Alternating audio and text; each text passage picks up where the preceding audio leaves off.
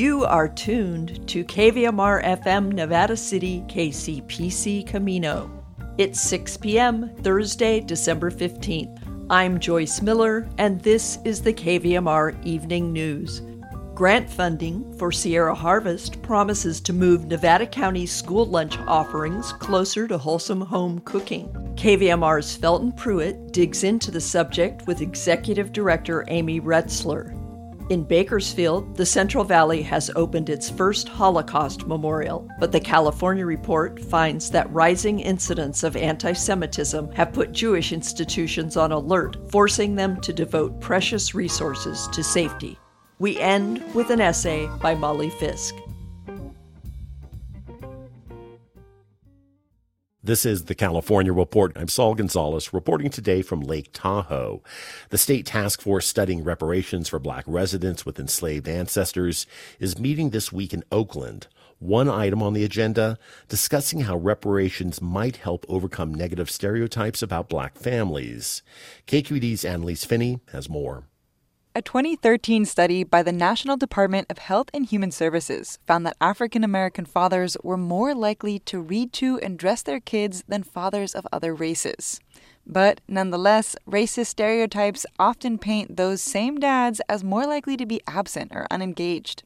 Dr. Cheryl Grills is a psychology expert and a member of the State Reparations Task Force. At Wednesday's meeting, she said racist narratives impact how government services are provided to Black families. So how do we begin to flip that script? Because if we don't, there will always be this kind of underlying ideology that will disrupt and corrupt how Black families are seen and treated. That's one question the state task force hopes to address in its final recommendations for reparations due to the state legislature in June. For the California Report, I'm Annalise Finney in Oakland.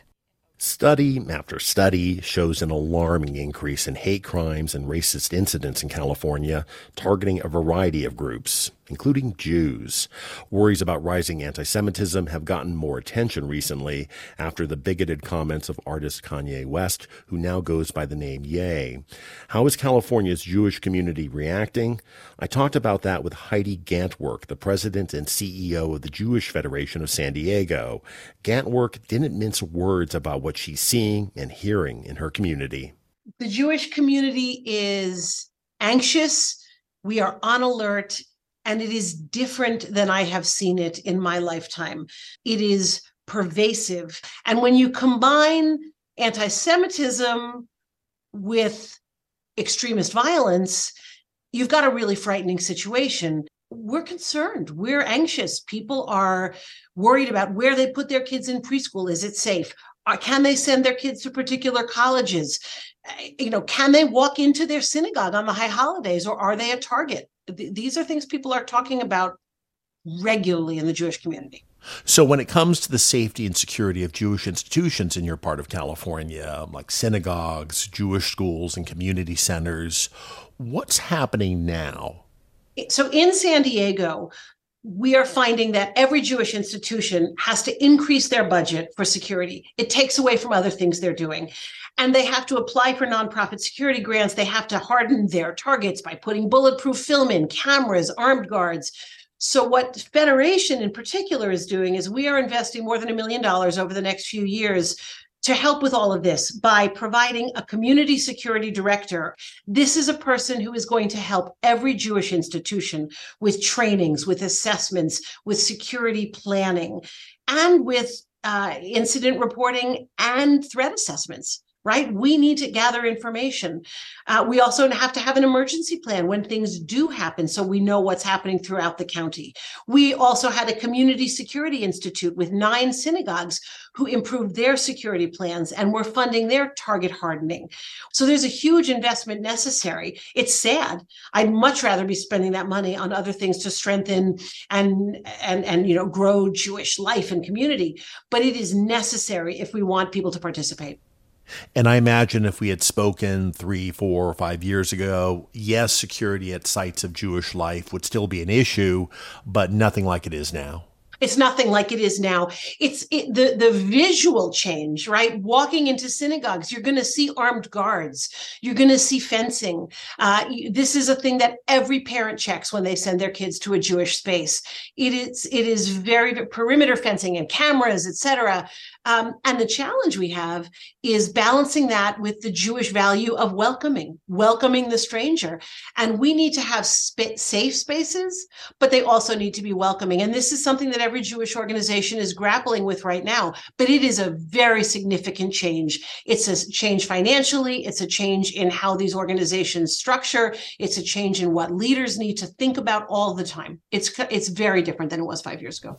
All right, we've been talking to Heidi Gantwerk, President and CEO of the Jewish Federation of San Diego. Thank you so much for joining us on the California Report. Thank you so much for having me. And on a related topic, Bakersfield is now home to the Central Valley's first Holocaust memorial. The Tranquil Garden is a monument against hate and rising anti-Semitism, as we just discussed. KVPR's Joshua Yeager reports. The memorial is the first of its kind in Central California. At the site, 6 large glass cases hold 1 million buttons. They represent lives cut tragically short, murdered during the Holocaust. Each of the 6 million innocent victims were individuals just like you and me. That's synagogue co-director Esther Schlanger speaking to a crowd of hundreds. Why remember? We remember because the only way to ensure never again is to never forget. The buttons were handcrafted and painstakingly sorted over the past 10 years with help from volunteers, including Pam Shallett. It represents a history that we don't want repeated. Bakersfield Mayor Karen Goh praised the monument, saying it will help to ease division in the community. Let us continue to resolve, to work together as a community, united, respecting each other, valuing every life. The Central Valley Holocaust Memorial is open to the public at the Chabad Jewish Community Center on Ming Avenue. For the California Report, I'm Joshua Yeager in Bakersfield.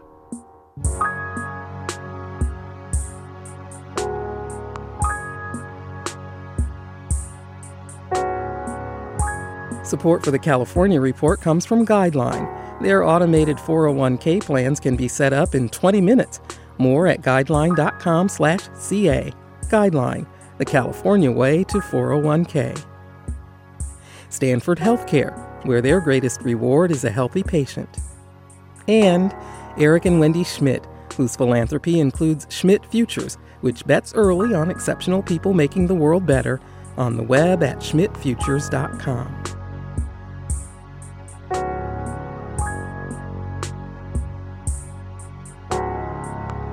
And that is the California Report for Thursday, December 15th. We're a production of KQED Public Radio. I'm Saul Gonzalez in Lake Tahoe. Thanks so much for listening, and have a great day.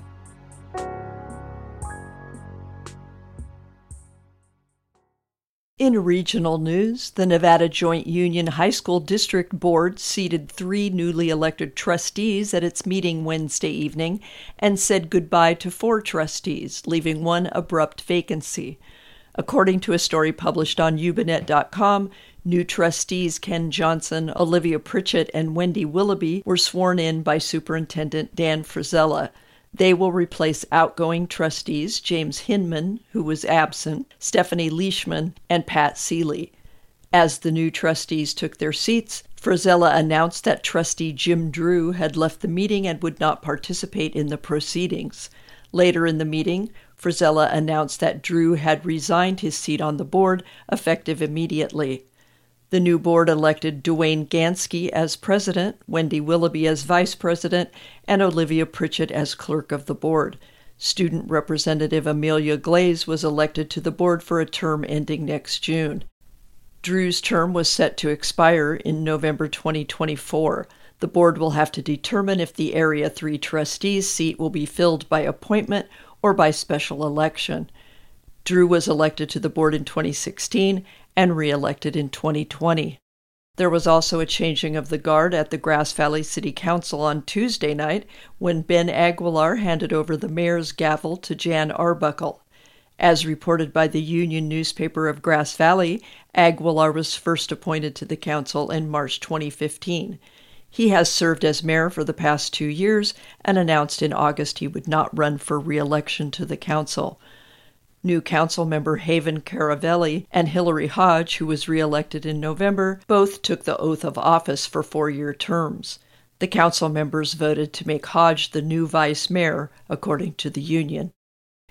Turning to the regional forecast from the National Weather Service and air quality from purpleair.com, dry days and cold nights are expected to continue through Sunday, with a slight chance of showers at the beginning of next week. The National Weather Service in Sacramento announced this afternoon on its Twitter account that the Sierra snowpack is, quote, off to a great start, with a statewide average of 201%. This evening, Nevada City and Grass Valley will have clear skies with a low around 31. This afternoon's air quality measurements were in the 20s and 30s, which is considered satisfactory. Friday will be sunny and clear, with a high near 53 and a low around 30. In Truckee and Lake Tahoe tonight, the forecast is for mostly clear skies with a low around 9. Air quality this afternoon was averaging around 30, which is considered satisfactory. Friday will be sunny with a high in the mid-30s. Friday night will be mostly clear with a low around 11. Tonight in Sacramento and Woodland, partly cloudy with patchy fog and frost and a low around 32. The air quality measurements this afternoon were in the 50s and 60s in Sacramento, considered acceptable with some risk for sensitive individuals. Friday, expect morning fog and frost with gradual clearing to partly sunny and a high near 53. Friday night, more fog and frost, but otherwise mostly clear with a low around 31. You are listening to the evening news on KVMR.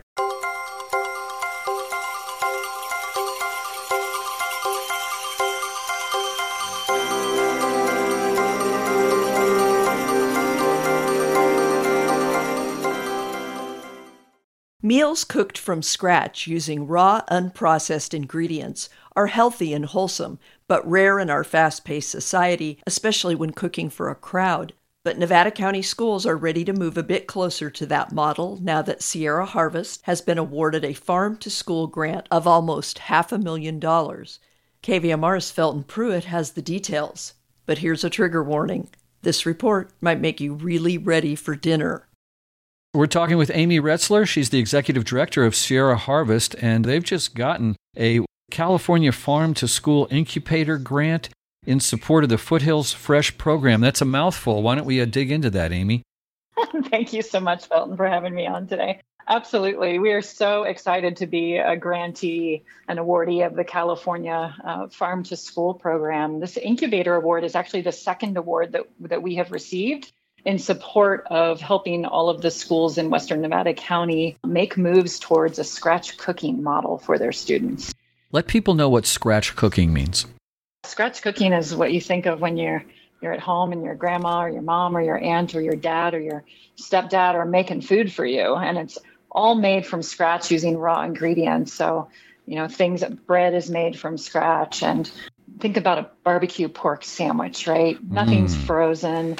You're cooking it down. You're making the barbecue sauce. You're making pizzas.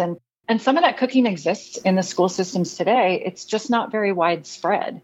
So using this funding to get access for children, all children in Western Nevada County, to those types of meals is really the intent. So how much was the grant for? $488,000. That sounds like you can do a lot with that. We sure can. It's definitely going to support the startup costs. When you transition to a scratch cooked model and you're dealing with, dozens of school sites, it is a multi-million-dollar project. So this gives us the seed funding to be able to start taking some baby steps, like putting salad bars in school. And you're seeing that happen. Grass Valley School District has taken a lead in getting salad bars back into Lyman, Gilmore, and Bell Hill schools. And we got a chance to see these kindergartners go through that salad bar line. And boy, they really knew what they were doing. It's come a long way since when I was in school and ketchup was a vegetable. It still is a vegetable, believe it or not. Oh, no, really? It is. It's true. Oh, okay. Well, fortunately, though, you're giving them real vegetables as well to go with it.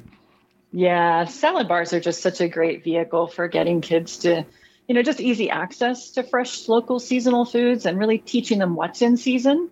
And then when they choose the vegetables and the fruits that they want on their plate, you see food waste really go down and the kids go back to the classroom ready to learn.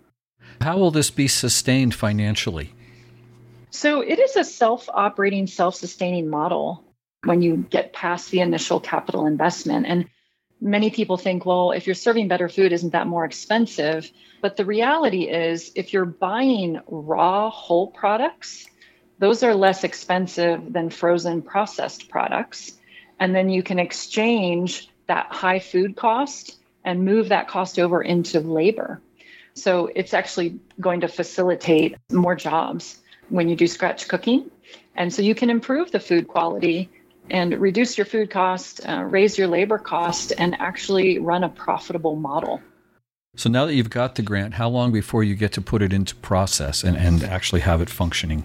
Yeah, so we're just in the planning stages right now, but in January, we're going to be able to sign the grant agreement. And as soon as those documents are signed, then we can start the grant activities. And then the money starts flowing April 1st, and it runs for a 2-year period. The agency hopes to be able to make enough strides in those 2 years to be able to put the pieces of the puzzle together to start moving towards scratch cooked meals for all students. And like I said, some students do get access to scratch cooked meals in this county, but the reason for the project is the majority of students don't have access to those meals right now. So hopefully this funding will get a lot more students the access that they need and that they deserve. How can folks find out more about this? Well, you can log on to sierraharvest.org. Also, we are always looking for volunteers. When we roll out those salad bars in schools and help with that process, the food service people, when they roll those out, it's fun to have a cheerleader, somebody in like a veggie costume at the salad bar cheering those students on. So if anybody wants to, get a beet costume and help us out that way, that would be a really fun way to participate. We've been talking with Amy Retzler, Executive Director of Sierra Harvest. Thanks for all your hard work. Absolutely. Thank you so much, Felton. Appreciate having the time today. And now, Molly Fisk. Molly Fisk, Observations from a Working Poet. My current writing notebook is a saddle-bound dark blue, measuring 179 by 252 millimeters, made in Japan. On the front it says Notebook in block letters, and then in script, Most Advanced Quality gives best writing features. On the back it says, Since 1987. Can you tell I don't know what to write about this morning? In 1987, I lived in Chicago at 3800 North, as they like to say there, placing everyone alongside Lake Michigan, closer to or farther from the so-called Loop. I thought calling the downtown of a major city the Loop was goofy, especially when I was told it was because the above-ground subway system looped around it, the L train. There's all kinds of code when you live somewhere that outsiders don't know. The Lower East Side means something to New Yorkers, or many things, of which I'm unaware. There's significance to San Francisco's Tenderloin, Boston's South End. In my tiny town, if you mention that someone grew up on the Ridge, it means across the South Yuba River on the San Juan Ridge, and then probably that they or their parents were hippie pot growers, or, hello, Gary Snyder, poets, or both. I lived here for decades before I met someone from an earlier generation who was raised on a cattle ranch on the Ridge and voted Republican all her life. In college-filled places, the polarity is town and gown. Here we call it cowboy cappuccino.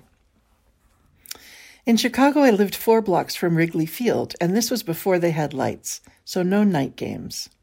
People near the park would sell tickets to folding chairs on their rooftops. It was hilarious. I went to some games, but mostly I found out the day's results, walking home from the bus stop after work, through crowds of cheerful or glum faces. On weekends, I'd watch the Cubs on TV and rush to turn off the sound and open a window if some great play was made, so I could hear the cheers in person. This was around the time ATM machines were invented, and the first one I used was on Wrigley Field's outside wall. Back then, a voice spoke to you encouragingly from inside the machine, for some reason in a British accent. I try to go inside banks nowadays to promote human contact. But if I do end up using an ATM, I repeat her words in my head. Please wait while your transaction is processing. I like that please, hallmark of a friendlier century. I'm always wanting to add politeness to the statements of inanimate objects. Gas pumps, for instance. Would it kill them to program yes, please and no, thank you when they offer to print you a receipt instead of just the curt yes or no? Whatever happened to civility, anyhow? That small gesture would buoy the spirits of people everywhere, even if we aren't buying gas much longer, even if we end up, as I like to imagine, with tiny little windmills providing power from the roofs of our cars.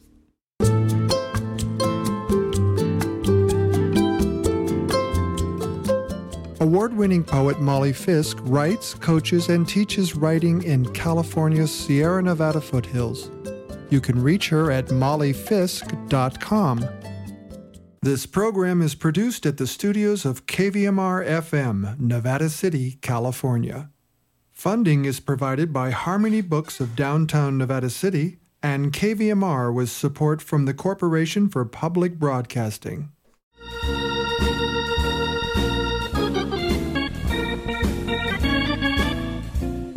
That's our newscast for Thursday, December 15th.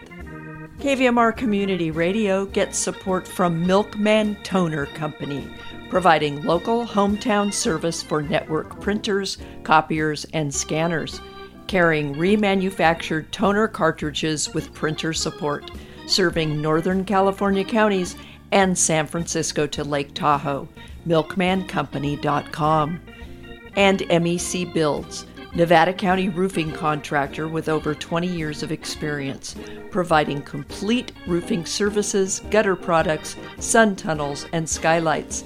The showroom is at 316 Colfax Avenue in Grass Valley, mecbuilds.com. The KVMR Evening News is produced by KVMR News Director Claudio Mendoza and airs every weeknight at 6. If you missed any of our newscasts or interviews, you can listen at kvmr.org or wherever you get your podcasts. And don't forget, you can always connect with us on Facebook and Instagram. This is Joyce Miller signing off. Stay warm and join us Friday evening for another edition of the KVMR Evening News.